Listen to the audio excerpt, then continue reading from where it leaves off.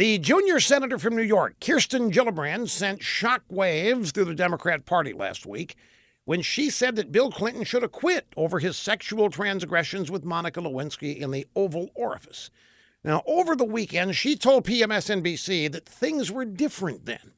The tolerance that we had 25 years ago, what was allowed 25 years ago, will not be tolerated today, is not allowed today, she said.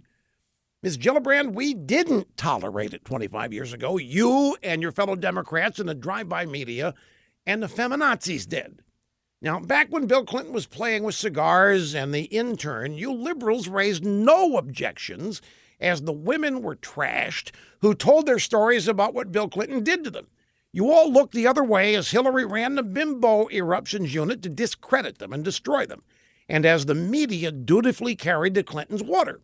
Now, you Democrats made every excuse possible for Bill Clinton. You said that his sexual activity was a private matter, that it didn't affect his job. You all said lying about sex was okay because everybody does it. You went along with the smear job on independent counsel Ken Starr, turned him into a pervert.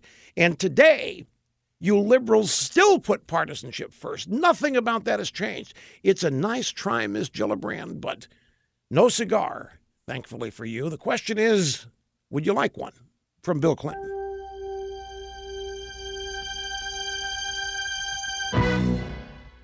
Rush has just made his spectacular web service, Rush 24/7, even more spectacular. We have a special premium going on right now, a brand new Tumblr that is free with every new subscription. Join today for Rush 24/7. Never miss a word of Rush's radio broadcast and get his new Tumblr. All at rushlimbaugh.com. You're listening to the EIB Network.